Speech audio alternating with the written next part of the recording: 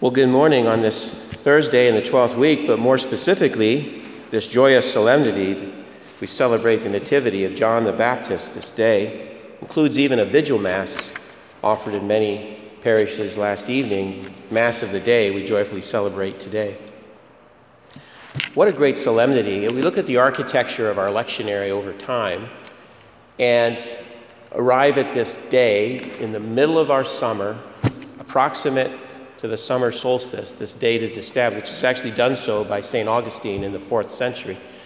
We know the nativity, and hence we know when Mary is visited by Gabriel and told of her birth, her soon-to-be birth of the Savior.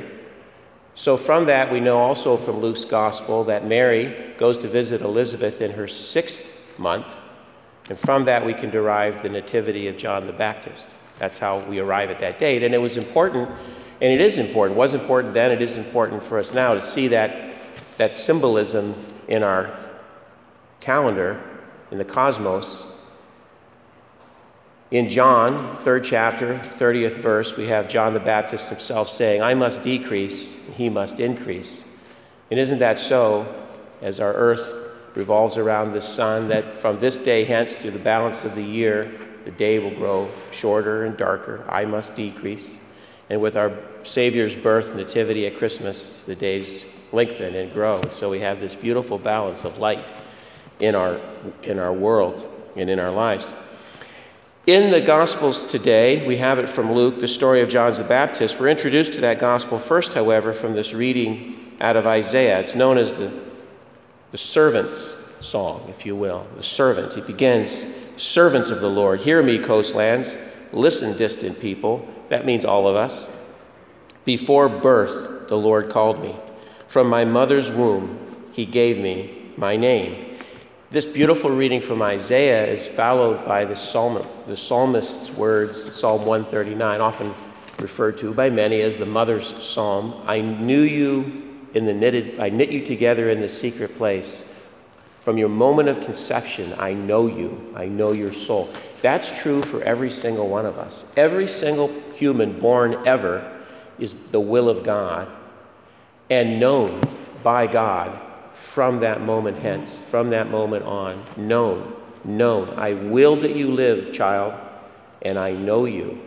And our dignity and our significance, our meaning in life comes in that relationship to God through Jesus Christ. Outside of this relationship to God, outside of this identity with Christ, our life is void of meaning. If we are to realize and recognize that we are willed into existence by a Creator God, called by name into life, whatever name our parents give us, then at some point in our life, exposed to the gospel truth, not of our own merits, but of God's grace, and in our own will, turn and say, yes, in my imperfection, I believe it's true, I seek to follow you. That is the fullness of dignity in our life. And then that's obviously enhanced and advanced through the sacramental life of the church. That is the tremendous privilege of being a Christian and a Catholic. It doesn't make us better than any other person. It is, though, an existence in truth. It's a living within objective truth, that you are willed into existence by God, you are called by name into life, you are given a name of human faculty and of human language, you are at some point exposed to the gospel by the grace of God, not your merits, by the grace of God, and you have to make a choice, and that choice is eternal. That's the fullness of dignity and value in life. Paul, in our reading from Acts, as Luke gives us that detail, he's in Antioch of Pisidia. Antioch, there are two Antiochs, one in Syria and one in the inner mountain region of Pisidia. And that day he stands in the Temple Mount, the synagogue, if you will, of Antioch, and he's giving them that great speech. And he's giving them a recounting of the history of Israel. And David was raised up as a king. And I have found David, son of Jesse, a man after my own heart, and he will carry out my every wish. From this man's descendants, God, according to his promise, has brought to Israel a Savior, Jesus. And John heralded his coming by proclaiming a baptism of repentance to all the people of Israel, and by extension to the world, to all of us as well. And it is John himself in his humility that says, I am not he. I am unfit to loosen his sandal strap. I am unfit. I am nothing but an advance of him. I come before him to prepare the way. That's my role. I must decrease, he must increase. And we're all called into that same beautiful mission. By name, willed into life by our Father, exposed to the gospel truth by the grace of God. We, likewise, carry that same mission now through the dignity of baptism. That's why we wear the vestments we wear today, those same vestments worn at baptism, the white or the gold, that indicate our dignity. And we are asked at that moment of baptism, either held in our mother and father's arms or standing as an adult, the presider asks us to carry that dignity of our baptism into our final moment of natural life. And that's the mission we all receive. We're told this from Luke's gospel, the testimony to Zechariah and Elizabeth about their son. He will go before him in the spirit and power of Elijah to turn the hearts of fathers toward their children and the disobedient to the understanding of the righteous, to prepare a people fit for the Lord. And it's the angel Gabriel who will interpret the visions of Daniel, the angel Gabriel who will come to Mary, the angel Gabriel who comes to Zechariah to announce these great events in the human story. And that same importance is applied to our mission in life. We are called into life by God's will.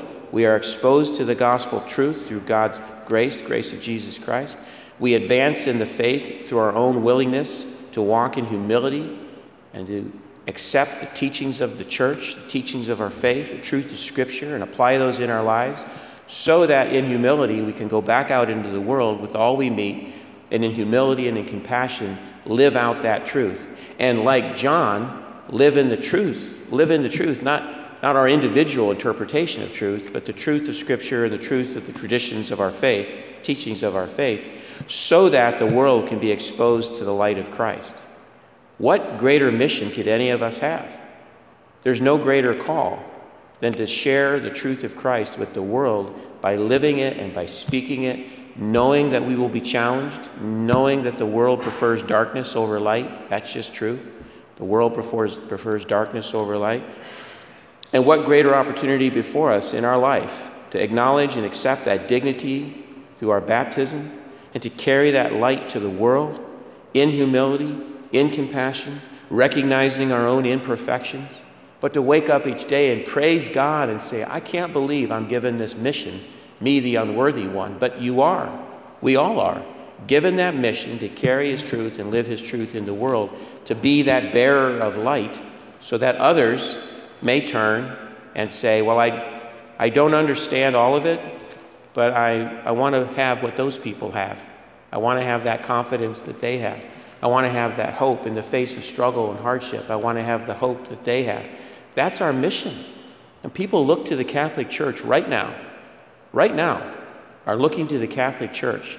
Right here in this country, we can look at it at the world, but right here in our own nation, in our own community, people are looking for the Catholic Church to give confidence and hope and stand in truth that's not a human truth, it's truth of God. They're looking for us to do that in how we live and how we speak, what we acknowledge, what we support, what we endorse. The world is looking for us to do that. What greater mission than to be that truth and to live it as best we're able, assisted by the sacramental life of the Church.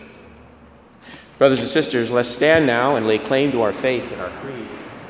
I believe in one God, Father Almighty, maker of heaven and earth, of all things visible and invisible.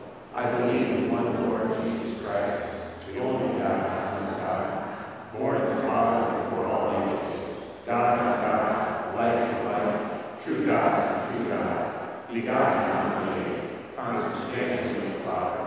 Through him all things were made. For us men and for our salvation, he came down from heaven,